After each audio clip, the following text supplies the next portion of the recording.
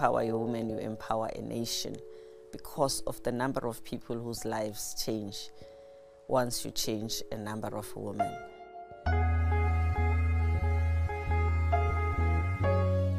Most women, single or married with or without children, mostly spend the income they have on other people before they spend them on themselves.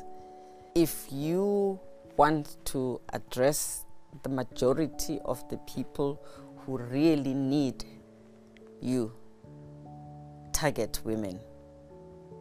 Through that, you are likely to make it better for most of the people.